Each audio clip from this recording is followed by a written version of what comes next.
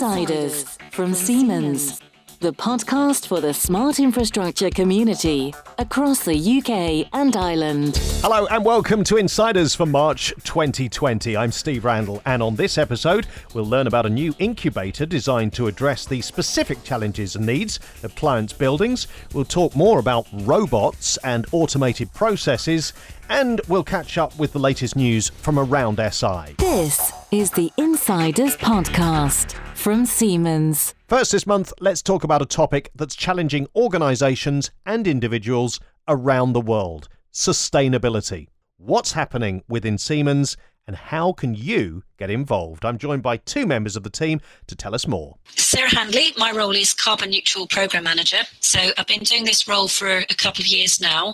In 2015, Siemens announced this target to be carbon neutral by 2030. So I was appointed to look at what that means for the UK, what it is that we need to do. In the UK, we have a carbon footprint made up of electricity, gas consumption for heating and for testing our turbines, and also for running our fleet of vehicles.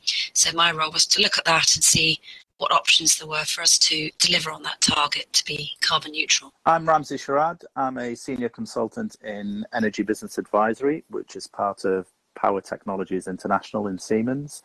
I'm relatively new to Siemens. I joined in 2019. I come from an energy consultancy background, and within Energy Business Advisory, we help our customers across the board, from writing strategic pieces in achieving carbon neutrality or decarbonisation pathways. We also work with universities and campuses, business parks, airports, train stations, and major organisations that have all sort of agreed that there's a climate emergency, and they've agreed a target of carbon neutrality, but don't really know how to get there.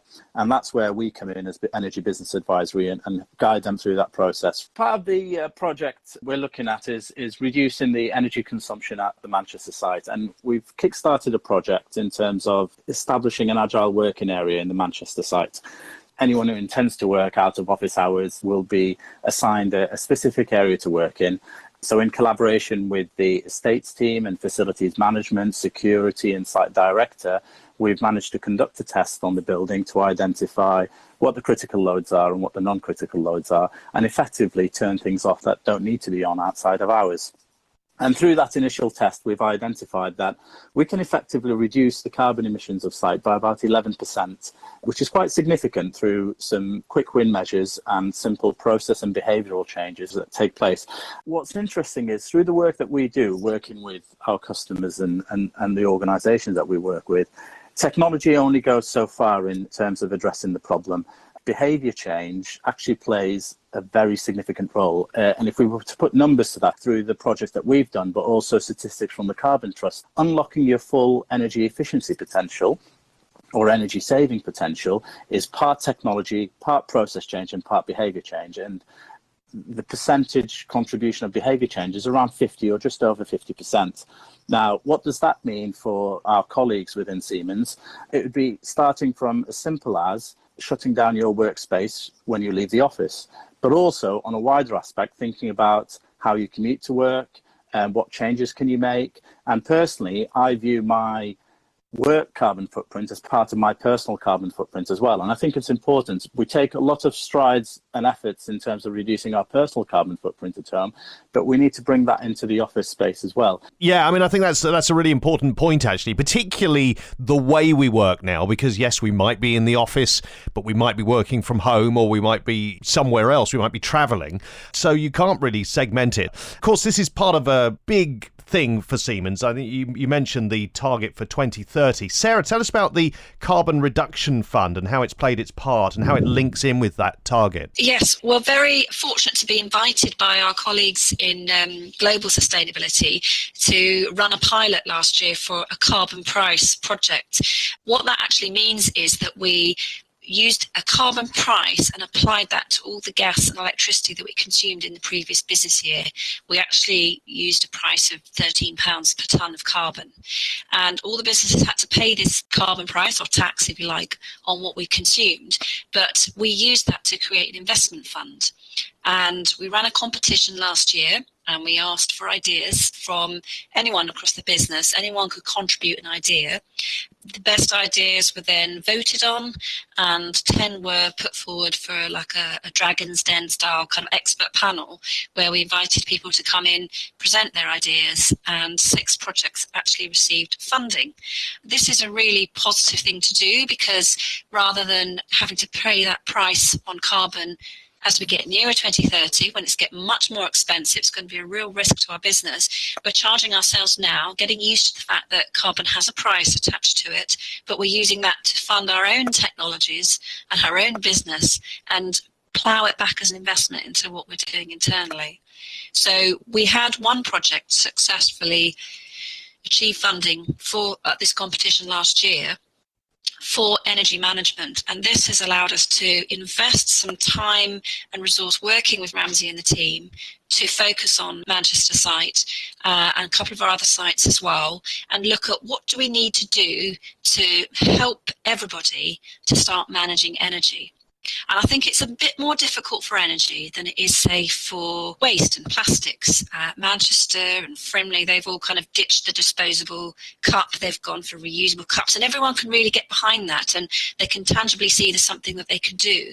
And I think with energy, sometimes it's a little harder to say, what can we actually influence on this site? What does our behaviour need to be? Or how should I travel to work? Or how should I manage my workspace? And I think we need the expertise of Ramsey and other experts that we've got in Siemens. We do this for our customers, but we need to bring it in and look at what we do ourselves in our own sites so that we can start to reduce that demand. And the good thing is we're going to run the competition again this year, so there'll be another opportunity for people to come up with some good ideas. So many possibilities out there, things that we could do, but you've got to kind of reduce the demand first before you start speccing sort of PV and other types of equipment. We've got to kind of look at optimizing what we've got first. If you can just follow some basic rules and some basic guidance on the principles of, energy efficiency, you can look at your site, look at how you use it, what happens after hours, what equipment is left switched on, what could you do about it. There's always things that we can do, and we're hoping to use this project at Manchester to kind of kickstart that so that all our sites could follow the same example with some good guidance behind it. To put some numbers to it, I know we're talking in abstract of it, but if we are able to achieve a 10 to 11% in terms of our carbon reduction, Siemens UK has got an energy bill of about £14.1 million. So we're talking £1.4 million as a pot of money that can be invested in renewable technology and help us achieve our carbon neutral target by 2030. There's a short-term, medium-term and long-term goal. And we're looking to establish some demonstrator sites across Siemens UK. Initially, we're establishing what can be achieved through quick wins and low-hanging fruit. Next is to put together an implementation pathway across buildings, across factories, etc. And then stage 3 in the long term would be actual implementation. And one of the ideas that's bouncing around is to pick a site every 2 to 3 years and make it a demonstrator site for the UK to showcase the technologies that we offer our customers, but also show how that helps in achieving carbon neutrality. Technology is changing at such a pace that what can be a demonstrator site today will be out of date in 2 to 3 years. So if we can pick our sites strategically and effectively and keep demonstrating our technologies across this implementation pathway, and achieve our target by 2030. That's the whole aim of the project. Fantastic. Now, Sarah, by the end of this year, what would you like to have achieved with the project? Well, for the Manchester site, I think we've got a really clear goal on what can be achieved in the short term, having done the kind of exercise of looking at what's left switched on, how we can optimise that baseload. So that's going to be hopefully the kickstart for some more work at Manchester. And I think with it being our HQ, it would be great if we could move into the next steps for that site and maybe look at investing some of the money this year from our carbon competition, maybe, and doing something to make that a real good demonstrator site, as Ramsey has said. But looking forward, I think we need this across the whole of our estate in Siemens. We've had some really good success with a number of our sites that have actually used the Energy Management International Standard, which is called ISO 50001, and it brings a very systematic approach to energy performance improvements. A number of our sites have been using this already for the last 3 years and seen some really positive reductions in energy and improvement. But these are still pockets. We need to see this as a consistent strategy across our whole business. Thanks to Sarah and Ramsey for their insights into sustainability. Please do find out more about how you can get involved, particularly in providing those great ideas as part of the competition. Let's take a look at some of the stories from around the business this month. SI will create a new business unit, Electrical Products, on April the 1st, 2020, combining the control products and low voltage products BUs. It'll be Smart Infrastructure's largest business unit and one of the largest in Siemens. CP and LP have been innovating against new ideas and markets. These opportunities provide an excellent basis to build on their strengths in the CP industrial channels and the strong market access based on LP's building and infrastructure portfolio. You can find more information in the SI Yammer Group. No doubt you've been keeping up to date with coronavirus. Well, the comms team have created a web page giving you all the latest advice. It's been created as a source of guidance and support to all Siemens GB and Ireland employees regarding the continued threat of the virus. It will be updated as necessary with the latest information. You can find out more at siemens.co.uk/keepmeposted. And finally, we're celebrating a special anniversary in the UK at the end of this month. It'll be the 170th anniversary of Siemens being in the UK, with Sir William opening the first office in 1850. We've got some exciting things planned, including a special augmented reality app coming your way. Keep an eye on Yammer for more details and join in the celebrations. Insiders from Siemens, the podcast for the smart infrastructure community across the UK and Ireland. Still to come, we'll talk about robotics and automated processes, but next to James Bellingham, who runs the Smart Buildings Incubator, to tell us more about how it can address customers' needs. In the past, buildings may have been this sort of static asset in which, it's just a big box and lots of things happen inside. But what we're looking at now with technology is how does that technology support the people in it, being much more user-focused. What are the tasks happening and how can technology be used within those tasks to make things more frictionless and to help people in that environment? On top of the existing building technologies of lighting, heating, access control, you've then got this IoT layer that we've seen more and more about, better sensors, Bluetooth beacons that can track things in a building. And then the really valuable bit is this digital layer on top, digital services, apps that users can interact directly with. And that's the bit that I'm really focused on within this Digital Buildings Incubator. It's all about giving control to the users. So you allow them to set up the space exactly how they want it at sort of the touch of a button. You want that to be the same experience across all of the buildings. Whether I'm in an office in London or I'm in an office in Switzerland, I get that same user experience, and it takes out that learning that I have to do every time I go to a new place. One of the difficulties in campuses is finding the things that you need, but also finding the people that you need. You can create more of a sense of connection and community when you help people by giving them the tools they need to find the people within that big environment that they need to interact with. The products are already out there and all of the technology is there, which is fantastic.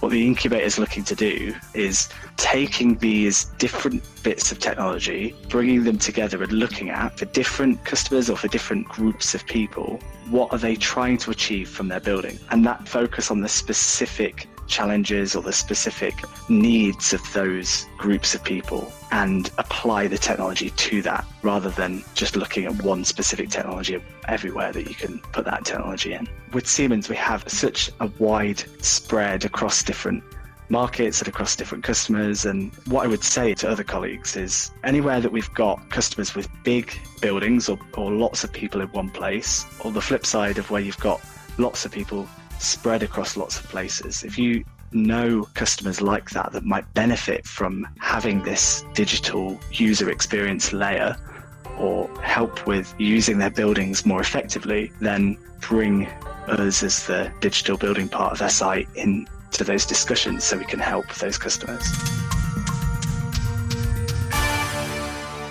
Lastly this month, a return appearance for Matt Byram, Business Excellence Consultant, who on a previous episode of Insiders talked about robotics and automated processes. You said you wanted to hear more, so we brought him back. Matt, welcome back to the podcast. Thanks for having me back. Now, before we get into talking about robotics and things, can you tell us a little bit more about your career history at Siemens? Yeah, okay. So I've been with Siemens for 16 years, I think, this year.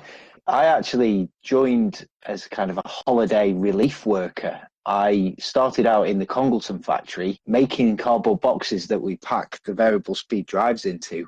And really from there kind of got the bug for manufacturing, for business improvement, and kind of fashioned a career from there. So joined the graduate program at Congleton, started to really get involved in their productivity journey in terms of lean and business improvement, and actually sort of held positions as business excellence practitioner and manager in different parts of the business from there on in. So although I started my career in manufacturing, it was quite clear that we could apply the same techniques in the office environment. So all of those lean projects that we did within our factories, we can do the same on our information flow in the office. So kind of since those days at Congleton, I've had experience working with some of our acquisitions.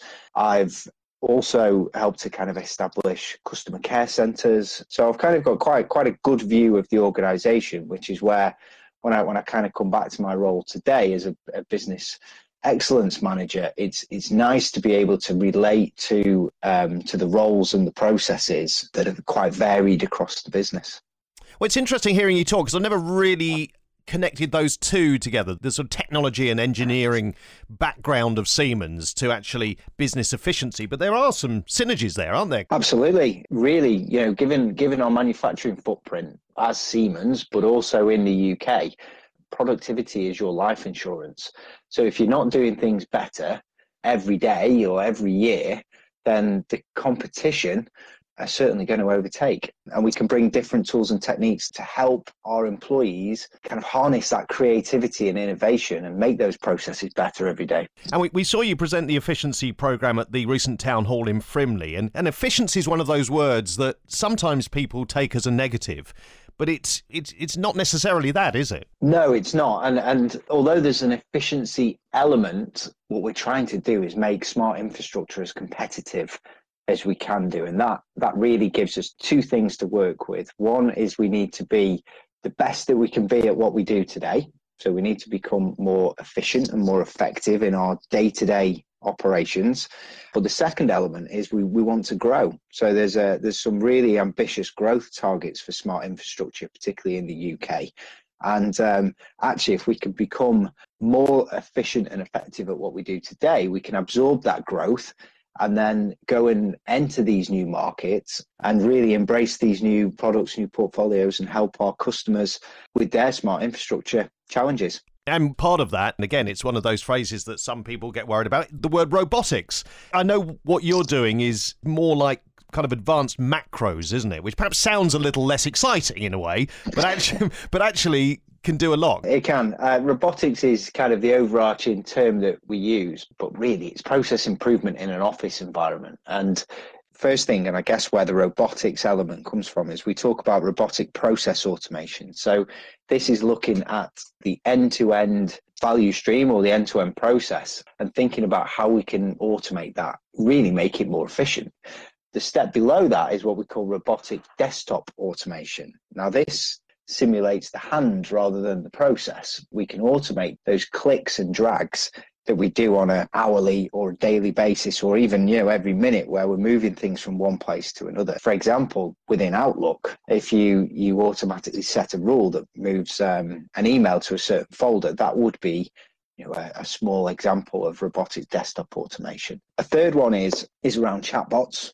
And when I think of chatbots, or before I started to engage in this program, I used to think of a box popping up on a website, on John Lewis saying, how can I help? Have you found everything that you need?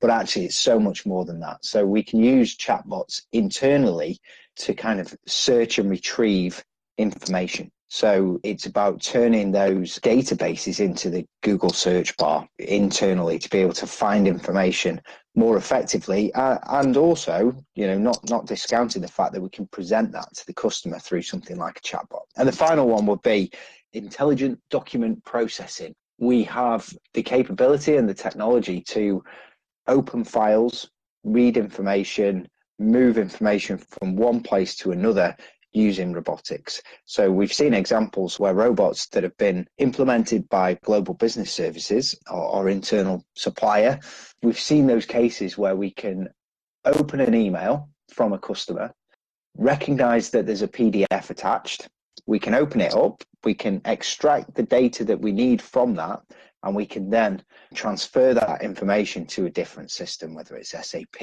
or an order processing. When you're talking about things like that, people are thinking, oh yeah, that is a boring task if you have to do that manually. And those are the sort of things that these automated processes can do, freeing up people to do other things. So even if one of the processes you do now is automated, there's going to be something else that you can do, and it'll probably be more exciting. That's exactly it. And the question is, are we going to be replaced by robots? That's not what we're looking to do. What we're looking to do is to automate the task. So there's a few things that we're looking for in particular when it comes to those tasks and processes. So, for example, that they're stable, that they're time consuming, that they're electronic and well structured, that employee evaluation is not required, which I think is the key one that links to that question you just asked, and that they're repetitive and rule-based. So there's a criteria that we look for that kind of triggers that thinking to say, actually, there could be some value in this process. I mean, this is very much a case of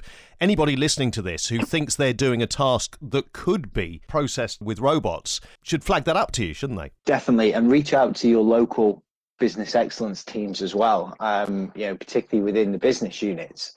We're certainly open to ideas, and it's something that we've just begun a what we'd call a roadshow. We're going around the different business units.